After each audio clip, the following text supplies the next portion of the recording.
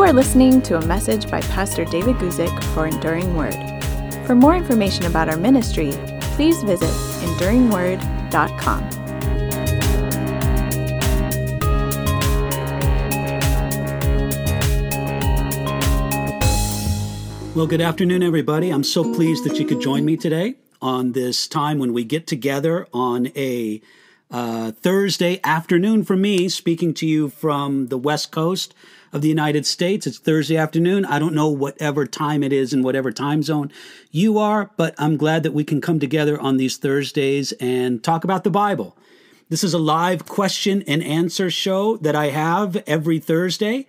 And, or at least as often as I'm able to make it. Sometimes I have people step in for me when I can't make it all the time. And I certainly don't pretend to have the answer to every Bible question.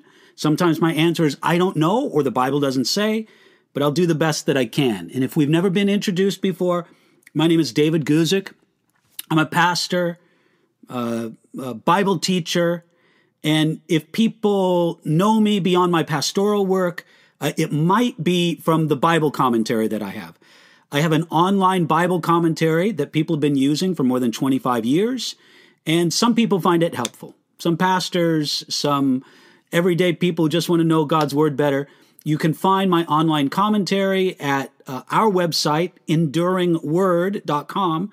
You can also find it at the Blue Letter Bible. The great folks at Blue Letter Bible have an amazing Bible resource. Also host my verse-by-verse commentary through the entire Bible.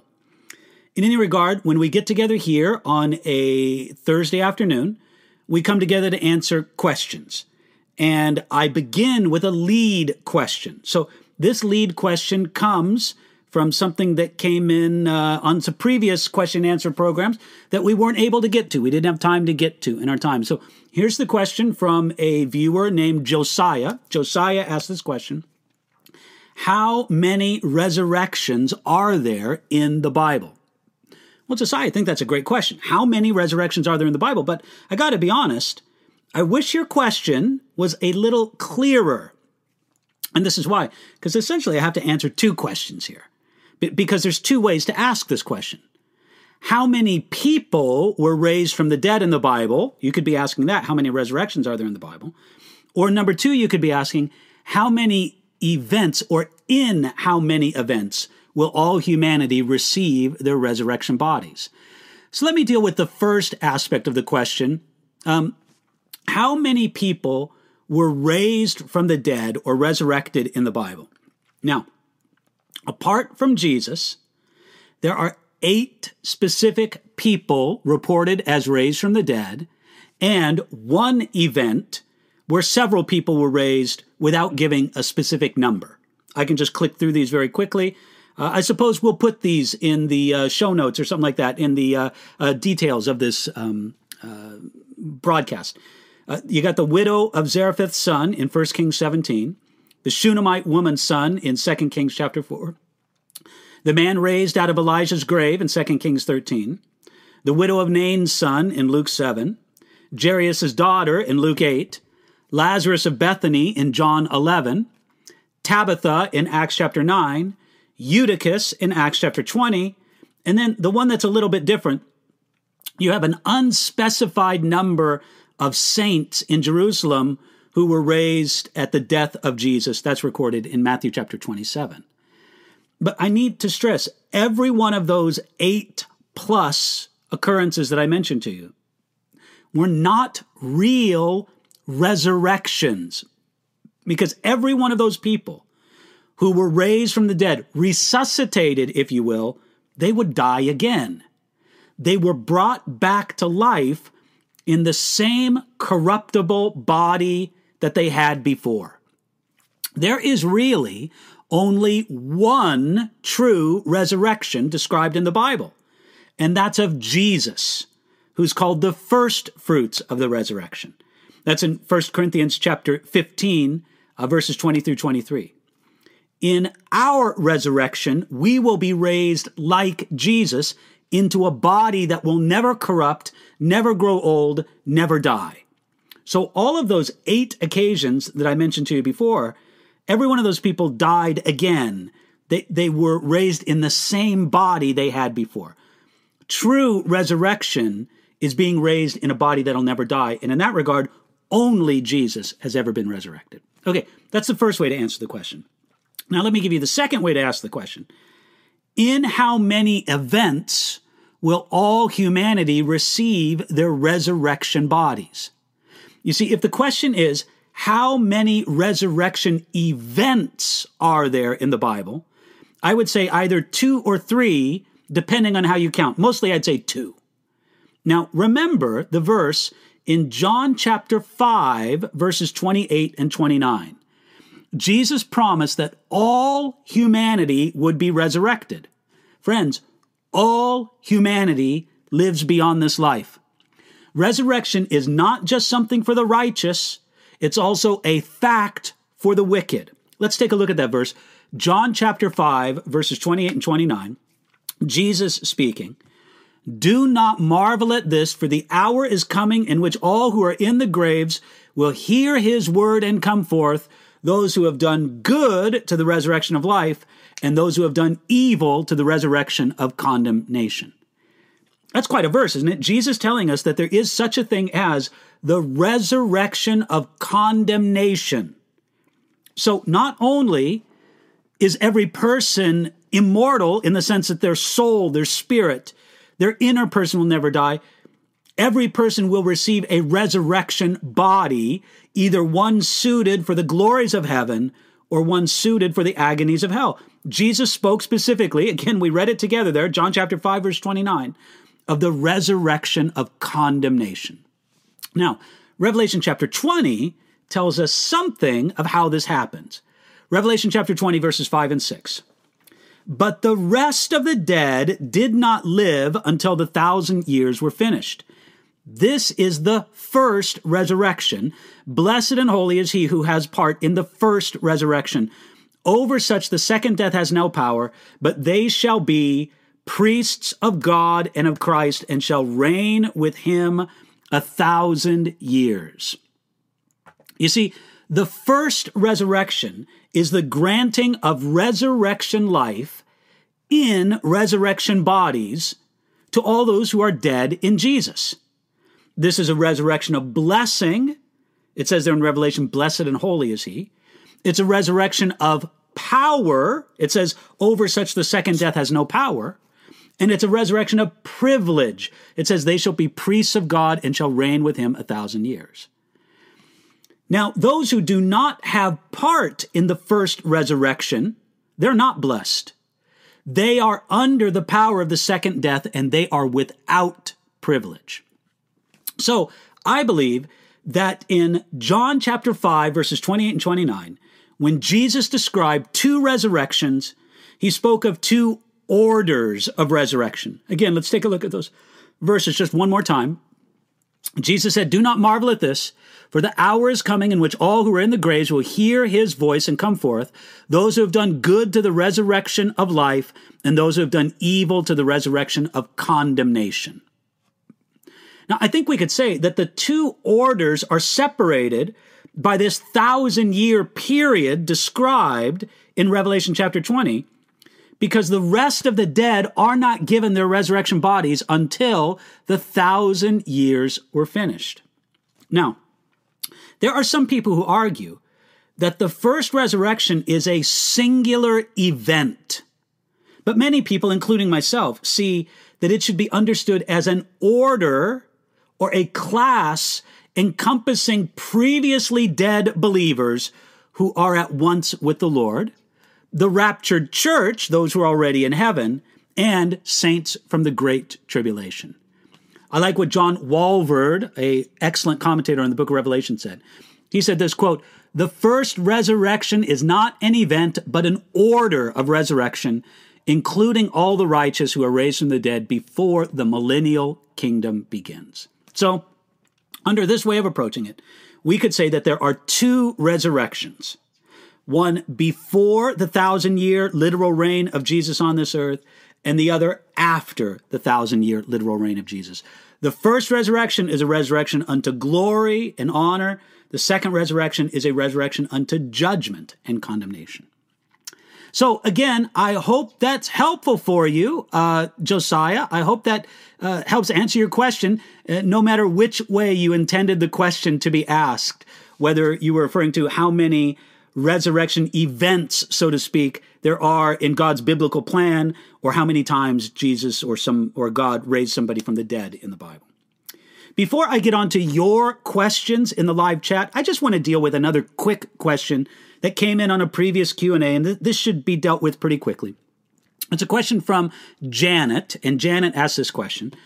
She says, I have this question, Pastor Guzik. Why is it that pastors are given honorarium when they visit and minister in churches? Is it scriptural?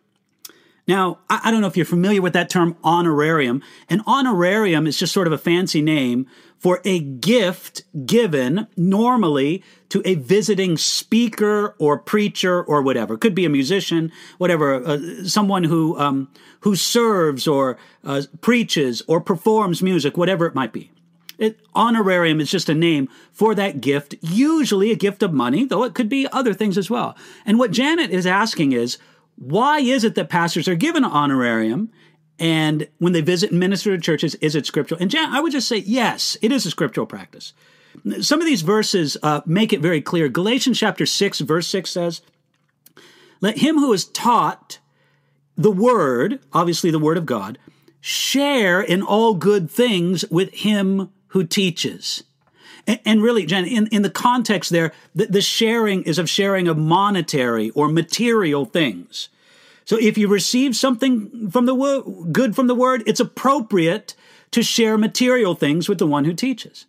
In 1 Corinthians chapter 9, verse 11, Paul said this, if we have sown spiritual things for you, is it a great thing if we reap your material things?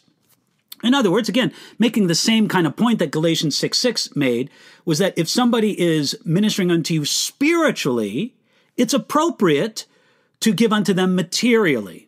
And then I'll just give one other verse to this effect here. 1 Timothy chapter 5, starting at verse 17, we read, let the elders who rule well be counted worthy of double honor, especially those who labor in the word and doctrine. For the scripture says, you shall not muzzle an ox while it treads out the grain, and the laborer is worthy of his wages. So again, the same principle, just being presented in a different way. Now, I think that there's something significant to look at here, Janet. I think there's something wrong with I'm just going to speak for preachers, okay? I don't speak for pastors. I'm really just speaking for myself, okay? I'm not speaking on behalf of musicians, magicians, performers, whatever it would be. I'm just speaking on behalf of preachers. For myself as a preacher, I think it's wrong to require an honorarium wherever I go. I do get asked to speak in different churches or conferences or whatever it be from time to time. And whenever I go, I never require an honorarium. Now, if people want to give one, if churches or organizations or individuals want to give one, I think it's fine. Matter of fact, I think it's appropriate. I think it's more than fine. I think it's appropriate. But my decision to go preach at a place or minister at a church or minister at a conference, it's never dependent on, are they going to pay me or not? I try to listen to the Lord and get a feeling of whether or not it would be pleasing to God for me to do this, for me to do that. So it's not dependent on that. As a matter of fact, in my particular situation, and again, I'm speaking just of my situation, something that we have settled with our board here at Enduring Word, is all honorarium that I would get when I speak goes to the ministry of Enduring Word. It goes to our translation work. It goes to the work that we have of getting these Bible resources out on different platforms, absolutely free. The free work again, it just goes to the ministry. So I don't even personally accept honorarium. It goes to the ministry. And I'm very grateful for what churches generously give to the ministry because I think we do a lot of good with that. So I think it would be wrong for a pastor or for myself as a preacher to require an honorarium. But I do think it's appropriate whenever possible for churches to do just what Paul spoke of in Galatians 6, in 1 Corinthians 9, in 1 Timothy 5, for those who receive spiritually to share materially with those who bring blessing to them. So, Janet, I don't know if you're viewing or not, but I hope that's helpful for you. Okay, I'm going to get into the questions that have come in from the live chat. Thank you for the many questions you all are bringing. Very pleased that you could be with us today. I just want to do one more thing before I get into those questions from the live chat. I want to tell you about a book that a friend of mine named Daniel Fusco has just this week. This book has been released, and it's titled, You're Gonna Make It. It's a wonderful subtitle, Unlocking Resilience When Life is a Mess. I'm sure that a lot of what Daniel learned and went through the last trying few years. Daniel's a pastor of a wonderful church in Vancouver, Washington. And I just really want to recommend this book and this author to you. Daniel has a lot of great resources online as well.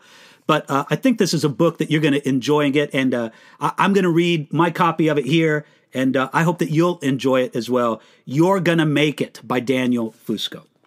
Okay, with that, and with a welcome to our TWR 360 audience, we're very pleased that you all could join us. And we just want to get right into the Q&A right now. Okay, Adonis asks this question. Do Galatians 3:28, Galatians 6:16, and Romans chapter 9, verses 6 through 8 show that Gentiles are a part of spiritual Israel? Please explain why or why not. Well, Adonis, yes, absolutely. That passage that you quoted, Galatians chapter 6, verse 16, it says, and as many as walk according to this rule, peace and mercy be upon them and upon the Israel of God. Well, that whole concept of the Israel of God speaks of a spiritual concept of Israel. Romans chapter 9, verses 6 through 8. Let me look that up here. Romans 9, starting at verse 6. But it is not the word of God that has taken no effect, for they are not all Israel who are of Israel, nor are they all children because they are the seed of Abraham, but in Isaac your seed shall be called. That is, those who are the children of the flesh, these are not the children of God, but the children of the promise are counted as seed. Well, Adonis, I think you're precisely right. Those passages, and a few others in the New Testament, speak of the concept of spiritual Israel. I don't have any problem with the concept. I think it's clear biblically that there's a concept of spiritual Israel.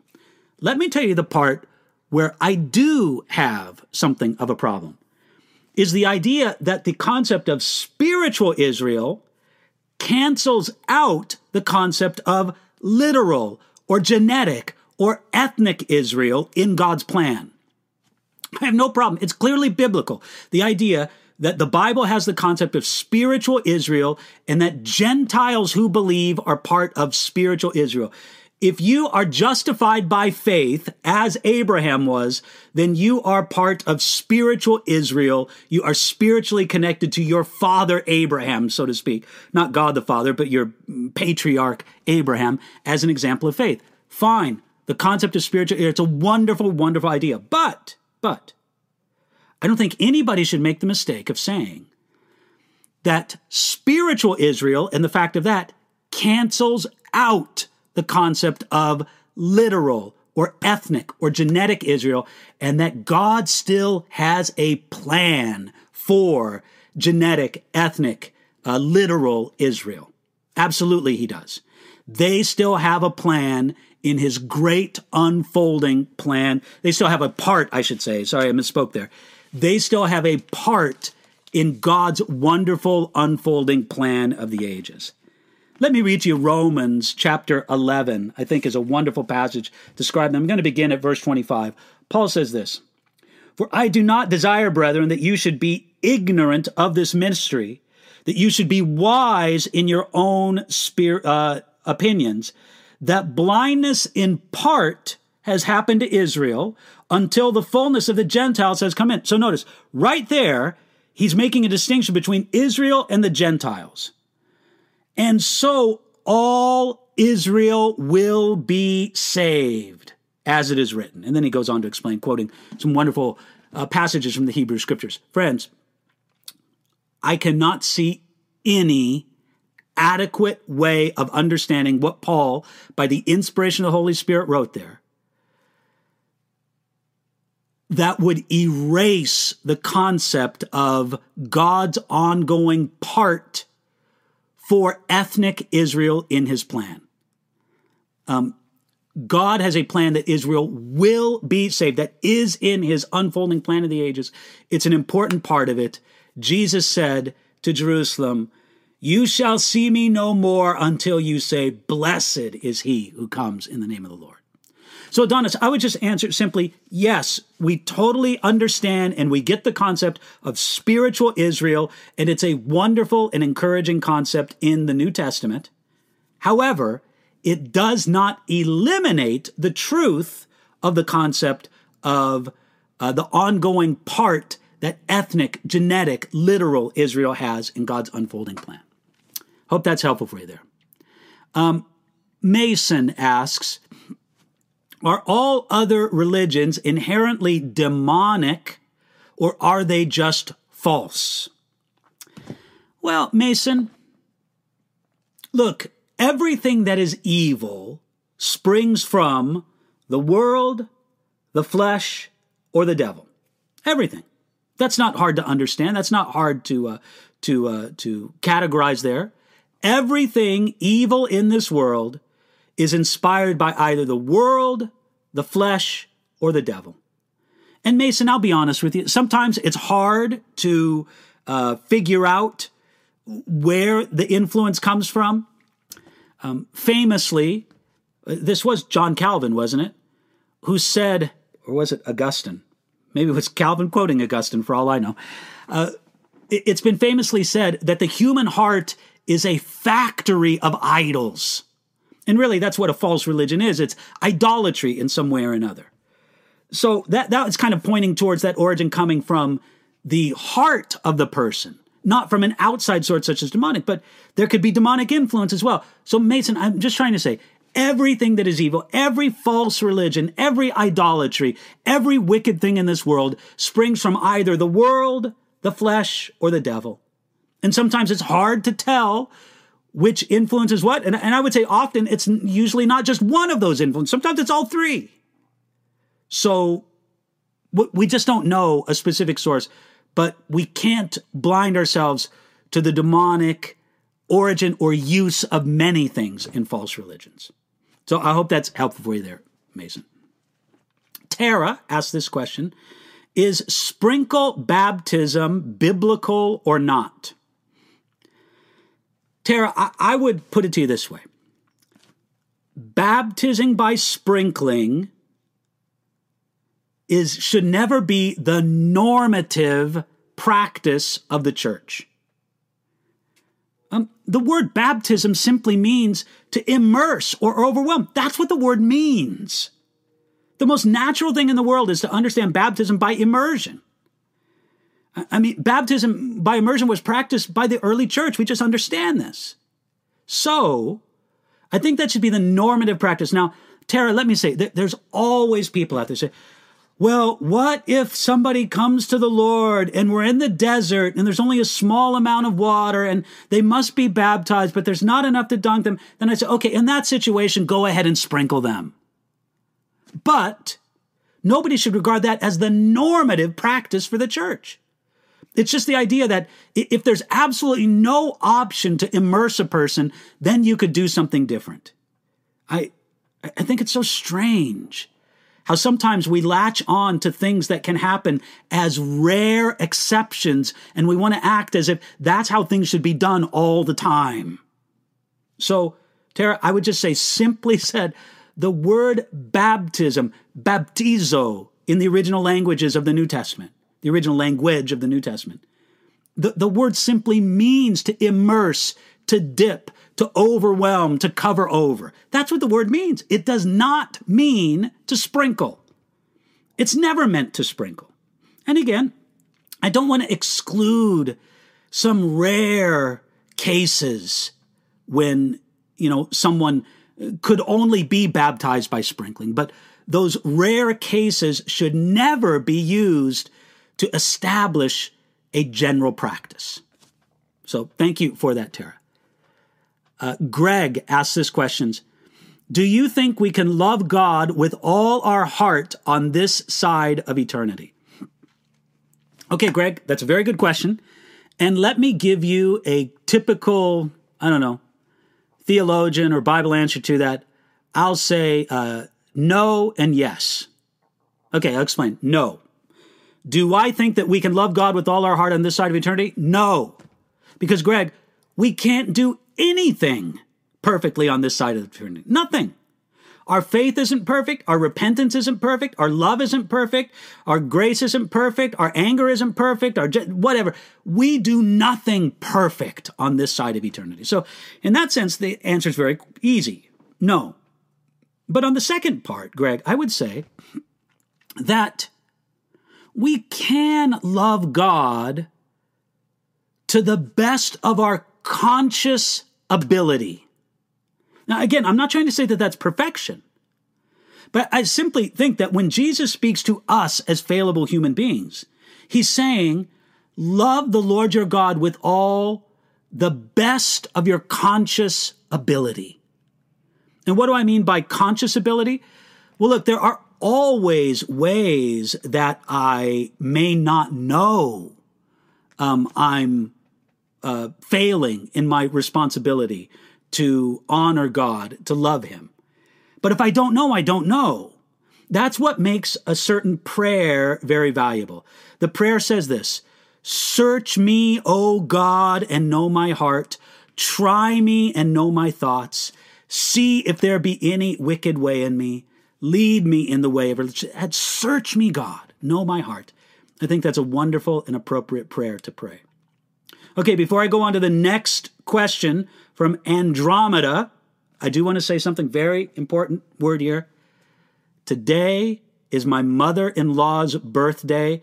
I don't know for sure if she's watching from Sweden, but she and my father-in-law, Nils and Gunnel Bergström, there in Jörlanda, Sweden, they often watch the Q&A, and I don't know, I'm sure on her birthday, maybe she has better things to do, but just on the off chance that it is, she is watching, Gunnar, I just want to wish you the happiest of birthdays today. I'm so pleased that you are enjoying it. It was a pleasure to speak to you earlier today. And I just pray that you have a wonderful end of your birthday day. And I don't mind if anybody in the comments wants to go ahead and join me in wishing my mother-in-law, Gunnel, a wonderful birthday. So, happy birthday, Gunnel. Again, I don't know if you're watching or not, but just in case you are, I hope you receive it as a happy birthday. All right, let me go on to the next question from Andromeda. Andromeda says this: did Rebecca have suicidal thoughts? Seems like she was experiencing a depression when her twins started fighting in the womb. Well, Andromeda, first of all, okay, I don't know if we could say, I'm thinking through the occasion here in the book of Genesis. We're talking about the marriage of Isaac and Rebecca. Rebecca becomes pregnant. There are twins in her womb. She is agitated because, in a sense, the twins are agitated. They're fighting. They're striving with one another. And God explains to them that he's chosen the younger of the twins to be over the older of the twins, which went against the normal way that they did things in those days. Normally, the firstborn had the honor, the right, and there were places where God upset that order, to be sure, but when he did, he was upsetting a normal order that existed. So, I don't recall anything in the Genesis text that tells us that Rebecca had suicidal thoughts. Clearly, she was troubled, no doubt, maybe somewhat anxious or depressed. I mean, I don't think that's a stretch to say. But Andromeda, I think all we have to go on is what the text itself says. And I don't recall anything in the text that points to Rebecca being suicidal in this occasion. So I would have to say no. We want to be careful that we don't speak, or at least we don't speak with confidence in places where the scriptures themselves do not speak. So that's just simply what I would say, Andromeda. Let me go to the next question from Nizzle MC. Rizzle. I'm sorry, it said that. Rizzle. MC. Okay, Rizzle. Here's the question. I grew up in the church where the emphasis was on sanctification and works-based salvation. Can you explain your views on 1 John chapter 5, verse 13? Okay, here's 1 John chapter 5, verse 13. These things I have written to you who believe in the name of the Son of God, that you may know that you have eternal life, and that you may continue to believe in the name of the Son of God. Okay, well, Rizzo, I think what you're getting at with the quotation of that particular verse, again, 1 John chapter 5, verse 13, I think one thing you're getting at is how we should have an assurance of our salvation. I have written to you who believe in the name of the Son of God that you may know that you have eternal life.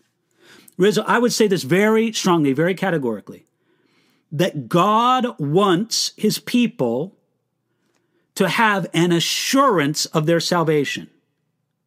I don't think it's God's intended order or status for a believer to be constantly tortured about the salvation of their soul. I'm saved today. I'm damned tomorrow. Who knows what it's going to be like next week? I don't know. No. God wants his people to have a confidence in their salvation, not an arrogance, not a presumption. And again, this is a presumption. Notice what it says there in 1 John chapter 5, where he connects it to continuation. He says, and that you may continue to believe in the name of the Son of God. Listen, if someone continues to believe in the name of the Son of God, they can have full reason for assurance in their Christian life. They can know, as it says there, that they have eternal life. Based on God's promise, not based on the strength of their belief, not based on the quality of their belief, but again, based on the promise of God that the righteous will live by faith. So I think God wants us to have this condition of assurance. I don't think it glorifies God, and it doesn't benefit his people to live in frequent states of agony over the salvation of one's soul. So, a works-based salvation is always dangerous. Always. Look, we need to be very clear with this. It should be universal among the people of God that when somebody asks us, or when we just think in our own head, why am I saved? Why am I right with God? Why am I going to heaven? The first instinct should be to point to Jesus. Why am I right with God? Why am I going to heaven? Why am I rescued for this life and eternity? Because of who Jesus is and what he did for me, especially what he did at the cross and in his resurrection. That's simple. Now, it's a little bit dangerous when the instinct is to answer that question, why am I right with God? Why am I going to heaven? Why am I rescued in this life and eternity? If the instinct of our life is to point back to me, well, it's because of something I did, because I live a holy life, because I read my Bible every day, because I gave up so many things for God, because me. No, that's a bad, and I would even say a dangerous instinct. The core of the Christian life, please listen to me, friends. The core of the Christian life is not what we do for God. It's what God has done for us in Jesus Christ. Now, I said the core of the Christian life is that. Part of the Christian life is what we do for God. Absolutely, positively. We believe in the idea of holiness. We believe in the idea of sanctification. We believe in the idea of growth and grace and obeying God. Absolutely. But that's not the core. The core of the Christian life is not what I do for God. It's what God has done for me in Christ Jesus. So, Rizal, I hope that answers the question for you. And God bless you. I hope that you are able to walk in that sense of an assurance of your salvation. Again, not because you're so wonderful, your faith so strong, or your life so holy, but because your trust is in the God who rescues you in Jesus Christ. Okay, next one comes from Andrea. Are DNA tests sanctioned by the Lord? I'm thinking about the idea that I'll know more about my future medical issues. Is this like visiting a medium in God's eyes? Andrea, I have myself no problem with a DNA test. I don't think it's anything like visiting a medium or a palm reader or witchcraft or anything like that. Now, just like with anything, something good can be misused. So we're certainly not talking about the misuse of something good. We're not talking about the misuse of something that is good from God. So we need to be aware of that. We're not talking about that. So I would just simply say that, yes, it's fine for you to get a DNA test. Now, I'll have you know, I personally did get myself a DNA test. I think my children gifted it to me for my birthday or Father's Day or something like that. And I was very pleased to receive it. Thanks, kids, some years ago. And I was curious. I'll tell you one thing that I was curious about. Okay, my last name, my surname is Guzik. And that's a Polish name. Matter of fact, it means button in Polish. And my whole father's side of the family is Polish. And I was curious to see if perhaps there was some Jewish genetics, Jewish background in my DNA, because many of the people with the name Guzik that I've looked at in history, from Poland, of course, it's a Polish name, so they would be from Poland, have been Jewish. When we went to Yad Vashem, that great museum and display about the Holocaust in Jerusalem, they have an area where you can look up names of those who perished in the Holocaust. And to see so many people who died in the Holocaust with the name Guzik because they were Jewish. Anyway, I was curious to see if there was Jewish heritage in my genetics. And the answer was basically no. I mean, there was the smallest little percentage, but not anything really of any kind of note in my genetics. So I don't have any problem on that regard doing a DNA test. I think it could be used. The results of it could be used in a weird or superstitious or strange way, but I don't think that the thing itself is something. It's just a finding from medical science. So that's my opinion on that, Andrea. Let me go now to a question from Grizzle. Oh, now I see that maybe it wasn't Rizzle, maybe it was Grizzle. Ask this question. I heard that Jesus' earthly father, Joseph, died early in life. Is there any truth to this? How would one know? Okay, Grizzle, the bottom line is we don't know. The Bible doesn't tell us. But this is what the Bible does tell us, is that Joseph was alive. And the last place we leave Joseph is when Jesus is about 12 years old, when Joseph and Mary went to one of the feasts of Israel in Jerusalem, and they lost Jesus in the temple. And while they were on their way back to Galilee, they noticed that Jesus was gone.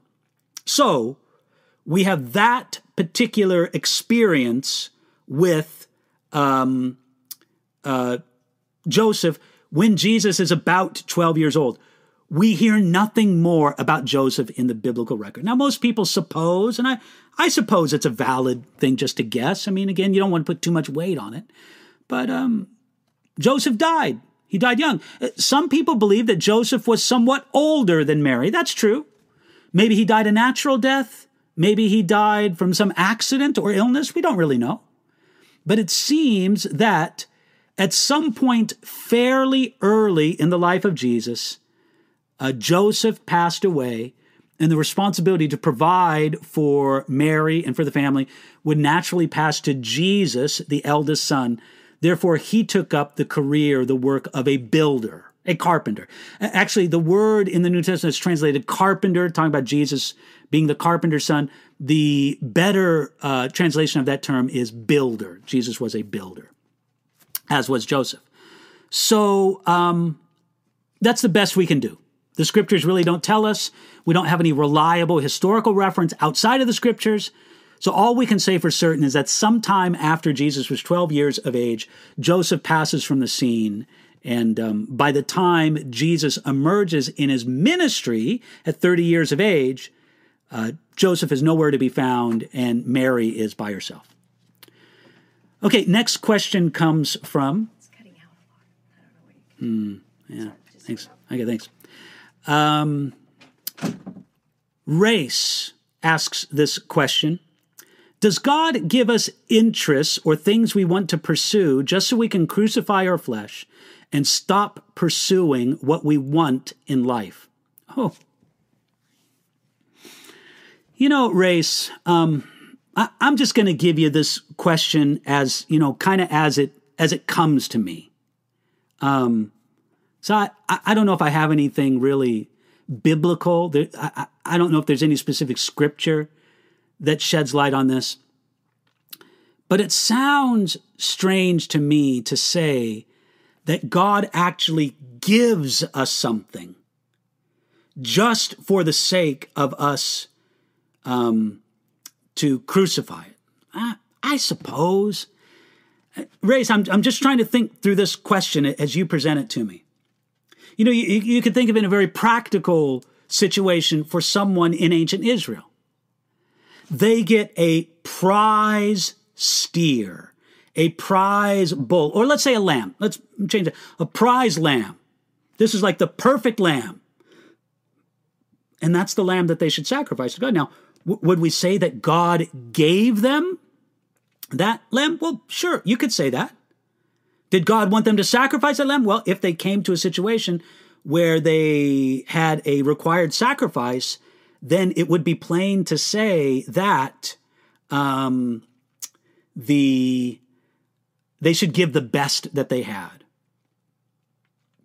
I do just want to say this. I want to avoid, Race, any kind of implication that God is toying with us. Oh yeah, I gave you this just so you would give it up. But at the same time, I can't deny that oftentimes we may be in a place where, to the glory of God, we give him a talent, we give him a resource, we give him ability, we give him a gift that we've received, and we lay it down before his throne. So the only thing I'm anxious to avoid in your particular question, Race, is, again, any implication that God would toy with us, that he's not acting as a wise, loving father. So apart from that, I would say that the principle does stand that every good and perfect gift, the Bible tells us in the letter of James, every good and perfect gift comes from the Father above, okay? And some of those good and perfect gifts, God wants us to lay down before him. But again, I want to avoid the idea that if there's any blessing in our life, we shouldn't have that, it should be given to God. That just seems like a strange way to approach. But I can't get around the idea. Again, every good and perfect gift comes from the Father above. Yet, some of those good and perfect gifts he wants us to lay down before his throne. Race, I don't know if I've helped you in the question or not, but I've done the best I can. All right, next question comes from another one from Andromeda. Is it true God always waits for us to do something in specific in our life to receive a miracle? Some people say that I haven't received what I expect because it's God wants me to do something. Okay, Andromeda, I want to stress this. We can't think that there's something we do that obligates God to give us a miracle. It doesn't work like that. We don't have this kind of transactional relationship with God where, God says, well, if you do A, B, and C, then you'll get the D, the miracle that I promised. It just doesn't work like that. Kind of force God to do a miracle for us as we would hope. So, what do we do? What do we do with this then? How do we approach this? Well, that it is possible that God has something that he wants to give to his children, to you, to me, to one of his children, that we fail to receive because we lack faith. That's definitely possible. There are things that God wants to give us that we do not receive because you could say we lack faith or we lack obedience, whatever it is. But we don't make the mistake of thinking that we have a transactional relationship with God. You've been listening to a message by Pastor David Guzik for Enduring Word. For more information about our ministry and how to grow in your relationship with Jesus, please visit enduringword.com.